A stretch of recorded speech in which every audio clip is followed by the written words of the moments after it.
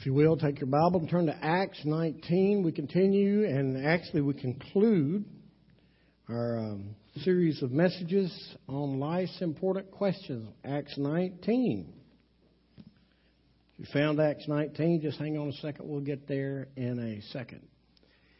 It is an old story, but I love it. You've heard it. You've heard it told on people. There's a guy named Bill.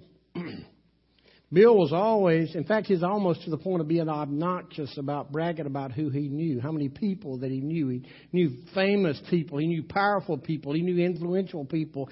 And he bragged to his boss one day and he said, guess what? Let's name a person. And I know him. Boss said, okay, Tom Cruise. He said, oh, yeah, Tom and I are good friends. And the guy said, prove it. They got on the plane together. They flew out to California, walked up to Tom Cruise's house, knocked on the door, and Tom came to the door and he said, Bill, it is so glad to see you. Just you and your friend. Come on in. Let's have a great time. And so the boss was shocked, but still skeptical.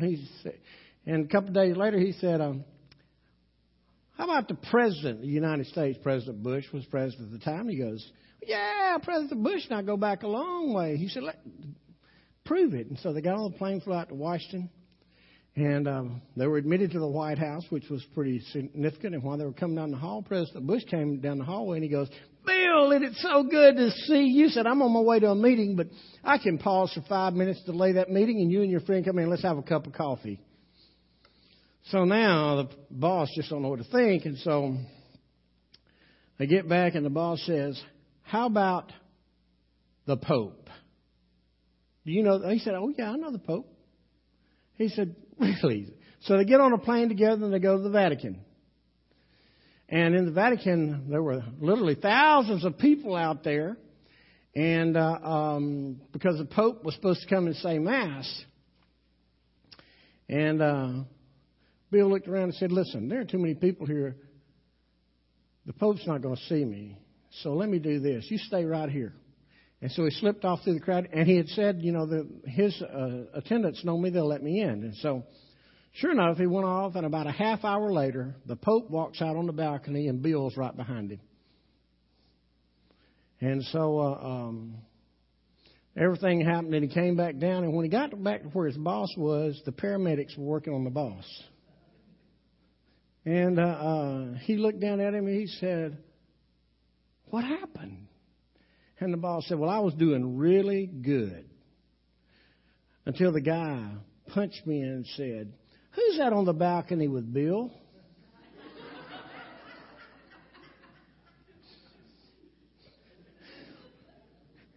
There's something about all of us that really want to be known and know. And tonight's question is going to speak to that. The question tonight is a question that is directly from God's Word, like the other four questions have been, and it speaks to us personally.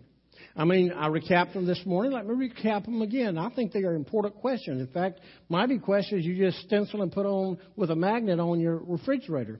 How long will you falter or halt or hesitate between two opinions? God be God, serve Him. It's not. Second question, what are you doing here? What is it that's going on in your life? Why are you where you are? You've chosen to be there. Why are you there? Third question, last Sunday, what shall I do with Jesus? Fourth question from this morning, do you love me more than these? And tonight we come to the question that's going to raise the bar for many of us. It's going to be a personal question that speaks to the very core of who we are, what we want, where our heart is, what we desire, what legacy we'll leave. And we find this question in Acts 19, verse 15. Just remain seated. But the evil spirit answered them, Jesus I know, and Paul I recognize, but who are you? Father, I pray that in the next few moments, I pray that as we share together for just a few moments over this scripture, I pray that you will impart on us a realization of who we are, who you want us to be, of who people know and recognize that we have been. And I pray that we will come to you and with confession and repentance, that you can make a change in our lives. In Jesus' name, amen. Can you imagine being out doing ministry, performing ministry, and doing good and trying to help people and trying to restore people in the name of Jesus, and all of a sudden the person that you're helping has this low, raspy voice that is obvious of an evil voice, and it says, Jesus, I know. You're a preacher, I recognize. You're a Sunday school teacher, I recognize. You're a deacon, I recognize. You're a husband or your wife, I recognize. But who are you?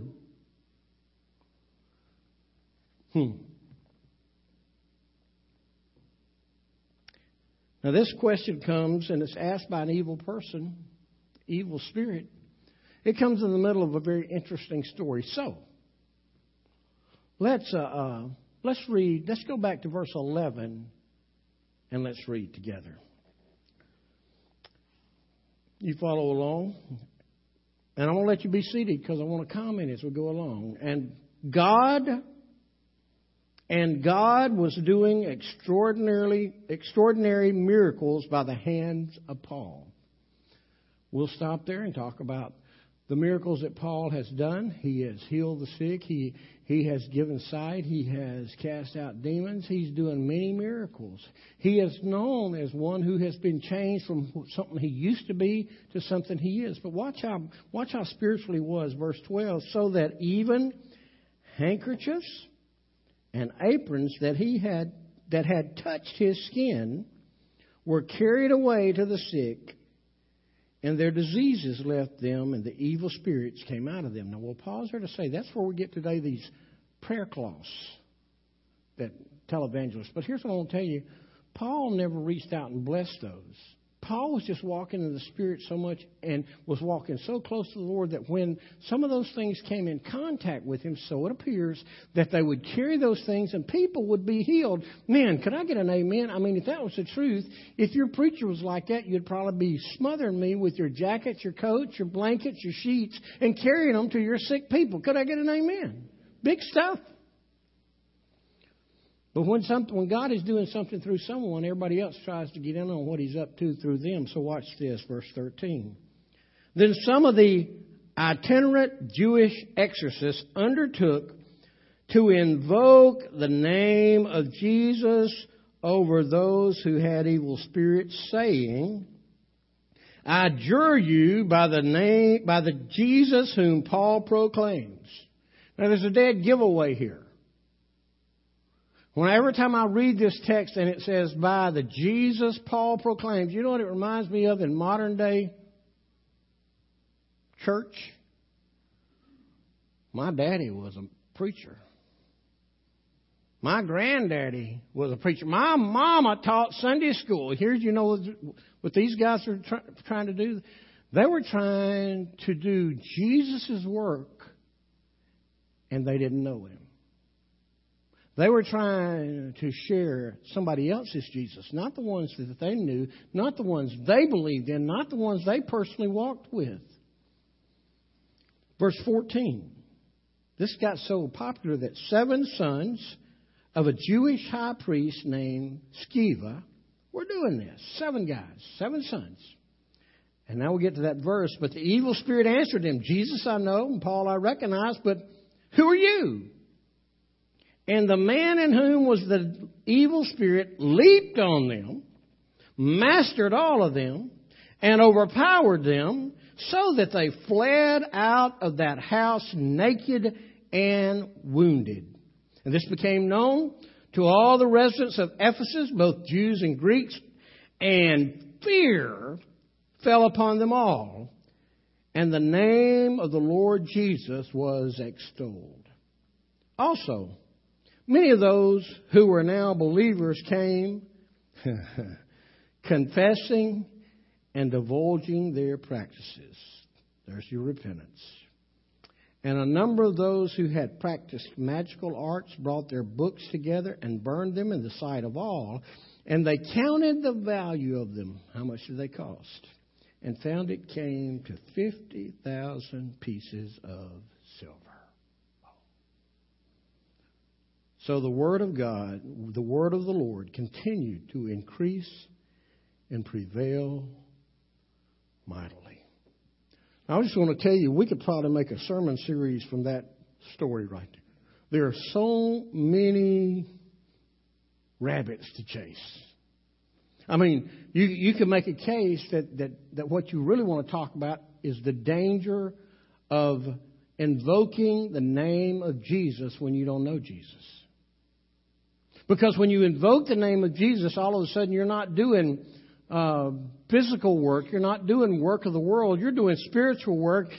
And Paul writes that the weapons of our warfare are not carnal, but are mighty in God through the pulling down of strongholds. He tells us to put on the whole armor of God, because when we go to battle, we must have His support. We must have His power. We must have His Spirit. And to go into spiritual battle on your own, by yourself, can be hazardous to your health. How do I know that? We just read it. I mean, think about it. They were there doing good. They were doing their best to do good, but they had no connection to the Lord Jesus. The evil spirit recognized that they didn't have any connection. And he jumped out, and it says he leaped on them, he mastered all them, and he overpowered them. Now that's a fancy word. Can I just put that just kind of down in Alabama, Mississippi terminology?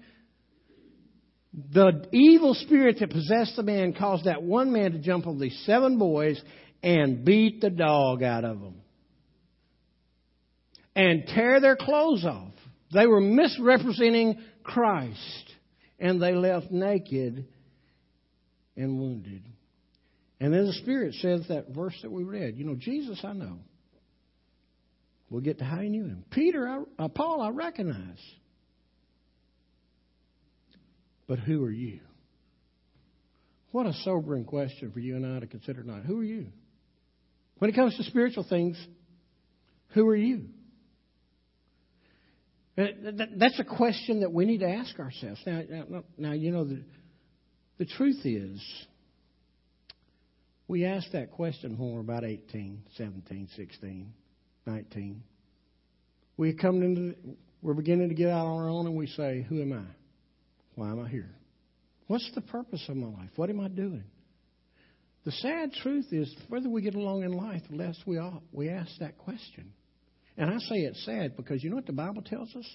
The Bible tells us to examine ourselves. He's not just talking to young people. Examine ourselves. 2 Corinthians 13:5. Examine yourself. Test yourself. Prove yourself. Know yourself. In fact, if you don't know yourself, you don't know who you are in the Spirit. There are some people who do. Let me just offer you 3 thoughts about people who know you, and we'll be done. First of all, your challengers know you. Your challengers know you. Who are your challengers? I'm speaking of your opponents, those people who oppose you. I'm speaking of your enemies, those who stand on the other side of the issues than you. I'm speaking of your adversaries. I'm speaking of those who would even antagonize you. But Brother Jerry, why in the world, or how in the world do they know me? You see, the truth is, they're going to study you. They're going to watch you. They're going to figure out how you respond. They're going to figure out how you react. They're going to figure out how you think. They're going to figure out what you say. They're going to find a chink in your armor. Yesterday was a big day in college football. I know people don't like me to really mention football in church because that's another religion, but be that as it may, let me just not pick on the Alabama teams or anybody else. Let me pick on the Mississippi teams. Yesterday, Dan Mullen from State, Hugh Freeze, Ole Miss, they played each other. Unfortunately, Hugh won the day. But here's what I want to tell you about those two men and their players. They knew each other because they had spent hours in the room watching the film. They studied one another. They knew what to expect from one another. You see, the truth is, Satan watches us. He looks out for us. He knows, watch this, he knows whether we're straddling the fence. He knows if we're halted between two opinions. He knows if we're kind of confused, if we're in the wrong place. What are we doing here? He knows the answer probably to the question, what we're doing with Jesus. Because he studied us. That's what your opponent does. He discovers everything about you. He discovers your motivation. He discovers your impetus. He discovers so many things. They know it because they studied. But number two, they know it. Satan particularly knows, and as football teams, because they've met on the field of battle before. Certainly he knew Jesus because he met Jesus on the field of battle at the tomb and he lost. Oh, he thought he had won at the cross, but he didn't see 3 days later.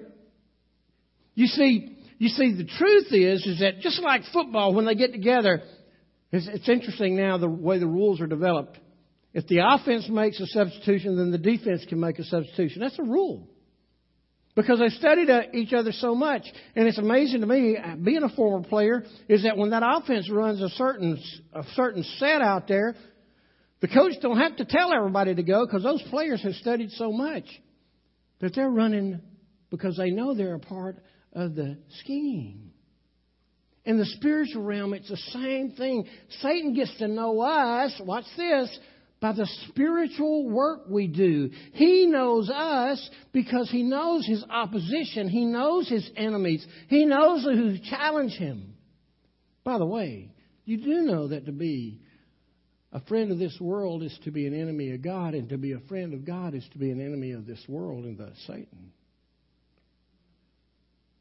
See, he studies us. He knows us. But may I just simply say, one of the things that he really wants to know is who you are and whose you are. He wants to know whose you are. Some people have said to me, if somebody's in here, this is not pointed at you. I don't remember. I can't call a name, but I've heard it time and again. You know, Brother Jerry, you talk all this stuff about Satan, and he don't bother me. I never had any problem with Satan. Now, if you said that to me and I just stood there like a calf looking at a new gate or staring in headlights, I'm going to tell you what I was thinking. Are you going with him or are you going against him? Because Satan's not going to bother anybody that's going the same direction that he's going. If our lives just kind of meander down his way, he's not going to bother. Why would he waste time? Who are you? Obviously, these 7 guys, before they tried to get in a spiritual battle, before they tried to invoke the name of the Jesus that they didn't know, they must have been going the same way because he didn't even know them. You know, when I read this story, I know you're about to get offended. When I read this story, it occurs to me that in this story might lie one of the reasons many people, or some people, abandon God's ministry. You see, when we attempt to do God's work in our own strength, it can be a bloody mess. It can be deadly. It can be bad. You see, we look at these 7 guys. Now, we really don't know what motivated them. We really don't know much about them except just that they showed up. But they were out trying to do good, it seems. It seems they were trying to help some people. But when they launched in the spiritual world of spiritual warfare, they were ill-equipped because they really didn't know who they were. And the prince of evil knew they were a fraud, knew that they were ill-equipped and they couldn't stand up to the battle. Because listen to this. The Bible teaches, and it is true, greater is he who is in you than he who is in the world. But watch this. You try to go it alone, you make no mistake. Greater is He who is in the world than you are if you try to go it by yourself. He will win every time. Now you say, well, Brother Jerry, how does that really speak to people leaving the ministry? Let me just say one other thing is that I've said this many times in the last 9 years. Satan knows your weakness, and he knows when you're weakest. And you know what he'll do? When he finds you at your weakest, he will exploit your weakness, and he will pull you down. How does it speak to people leaving ministry? And it don't just have to be vocational ministry. You think about it. These seven boys here, they were the son of a Jewish priest. They had a dad who was in ministry. And yet after watching verse 11, the ministry of Paul, they decided that they wanted a part of it. And herein lies the problem. Many people see someone doing something, so they just believe if they can do it, anybody can do it. I'll give you a personal testimony. After 20 years of worship ministry, God called me to preach. I wouldn't be doing this if He didn't call me. I'd still be doing what she's doing. God called me to preach. A couple of years later, He opened the door, and I began preaching and pastoring. And I had a friend, thought he was a friend, to say this. Worship pastor, he goes, you know what? I've been thinking about this, and if you can do it, I can do it. And I simply said, just be sure that God called you. Just be sure that God called you. Because if you get into being a senior pastor when God's called you to be a worship pastor, you're going to mess up. To his credit, he went back and prayed about that. I don't know if those words bore an impact, but today he is still on staff of that same church. He's changed some of his responsibilities, but he's still on staff of that same church.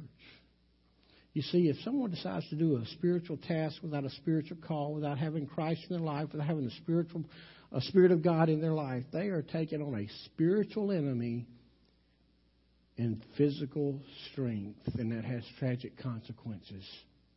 So I ask you, who are you? Are you someone that your challengers know? If your challengers knows, does he know whose you are? I'll tell you somebody else that knows the answer to that question, who you are. Not only your challengers, but your companions know who you are. Your companions know who you are. Verse 17 tells us that this became known when they got beat up, that it became known to all the residents of Ephesus, both the Jews and the Greek. In other words, everybody knew what went on. Their families, their friends, their acquaintances, those folks that didn't know them. Some of them, I got to thinking about this. I wonder if some of those folks who knew those seven boys, maybe they were like the sons of Elijah, maybe, not Elijah. Maybe they were like the boys in a name just escaped me in the Old Testament, where they were wicked priests.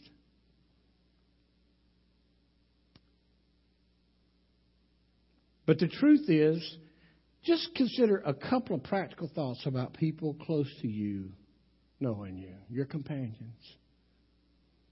But one of the reasons that people closest to you really know you, and they know you best and they know you authentically, is because they spent time around you. You've heard this old adage. You can fool all of the people some of the time. Some of the people all of the time. But you can't fool all the people all the time. I dare say that the people that stay closest around you are those people whom you can't fool. You know why? Because they've seen you in your times of frustration. They've seen you in the times that you're having fun. They've seen you in times of fear. They've watched you work through the burden. They've watched you enjoy the blessing. And I dare say that your companions can speak about how you'll respond, things you'll say, what you'll do. They know what it is that motivates you. Those people can generally speak to your character. They can speak to your commitment. And they can even speak, like this or not, to whatever level and brand of Christianity you embrace. People will say, well, nobody knows what's in a man's heart. And all that tells us is that we've bought into the lies of the culture, because the Bible says you can. The Bible clearly says, out of the overflow of the heart, the mouth speaks. That may be a hard pill to digest sometimes.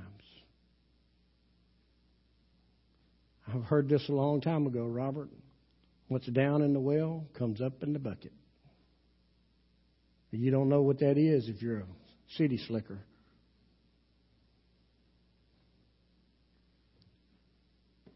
As I was thinking about this, I'm reminded of a past event in my life. I was a staff person. A fairly large church, according to our standards here in Hueytown. 500 or 600. And as we assembled our team, the pastor, Tim, Brother Tim, I loved to this day. He just retired not long ago. We were in staff, and he was beginning to make administrative assignments to what to do. And after staff meeting, I just called him and I said, Brother Tim, I know these other guys, particularly the education guy, I know he normally does all the administration. The student man picks up a little bit, but as the worship guy, I'd like you to find one thing, just one thing I could do. And he did. And when he talked to me about it, I go, he said, I know that's one of the harder ones, but I want you to do it. You have the skill. So whether I did good or bad is not the point. Here's what I want. You know what I did? As I sat down with now this assignment for administrating the church, this part of the church, it occurred to me that I didn't make the decisions that I wanted to make. That was not my job. My job, as I sat there, these were some tough decisions, by the way, is that as I sat there, I had to make the decision that I felt like Brother Tim would make if he were sitting there. That was my job. You know what I did? I'm not a smart person. And so I knew I didn't know enough about my new pastor to make those decisions. So I found ways for us to be together. I'm not just talking about staff meeting in a formal time. I found ways for us to be together in informal times. I know you're not going to like this. Some of you are not. Some of you go, yeah. But I found out that both of us really liked oysters on the half shell. And those who stuck your tongue out, I'll tell you about how a good way to eat them and make you really feel good. We loved oysters on the half shell. One day I was driving on the other side of town, and I saw out front, now this was back in the 80s, saw out front it said, oysters, $2.50 on the half shell, $2.50 a dozen. And you can't get 3 of them now for that. So anyway, I went back and I said, hey, Tim, this is what I saw, and this is where I saw it. He goes, this is 11:15. Aren't you hungry? But you know what? In those informal, and for him, he's the one that introduced me to Mexican food. But I would spend those times around the table and at his house, just listening to him talk. And most of the time, I got to where most of the time, now I would make a few bumbles, but most of the time when somebody came to me and said, what do you think about this? My response would be, well, I think what Brother Tim would want to do is this. I only tell that story to say that people closest to you really do know how you think, really do know how you respond, really can discern what's inside of you because they know who you are. I would go so far as to say that sometimes people know us better than we know ourselves because we don't ever ask ourselves, who am I? Your challengers know you. Your companions know you. But there is one you can't escape from. That's our last thought. Christ knows you. Christ knows you. Now, Christ knows us in spite of our best efforts to keep Him out. The evil spirit said to these boys, he said, who are you? I know the guy on the front line. I know Jesus. He's on the front line. I know the guy who is backing him up, Paul, but who are you? I'm going to tell you what Jesus knew who they were, whether they were lost or saved. He knew who they were because if they were lost, He's somebody they He died for. If they were saved, He was who they were. He was wanting them to live for. Who are you? Jesus knows. Human nature has us put this magnificent defense system around us. We get hurt, we try, we hurt, and we put this wall around us to protect us. Guess what? Just like Superman of old that had those X-ray vision eyes that can see through everything, Jesus can see through your wall. Jesus knows who you are. Jesus knows. Let's kind of just break this down. Jesus knows, first of all, the real you.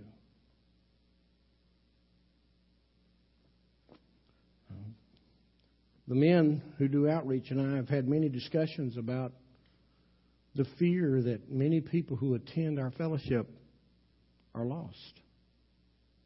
Jesus knows. And He still has not given up. He's still calling. Jesus knows people who are hurt. Jesus knows those who have the right answers for everything to deflect everybody. There's the wall. I'm reminded, I'll tell this story and we'll be done.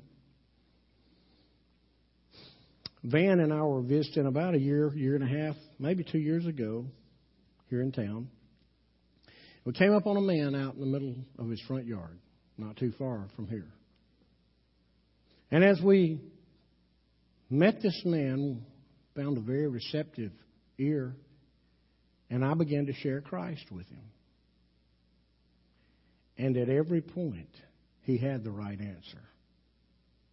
He knew what the question was before I got there. He knew the story before I got there. He knew what Jesus offered before I got there, and he had the right answer.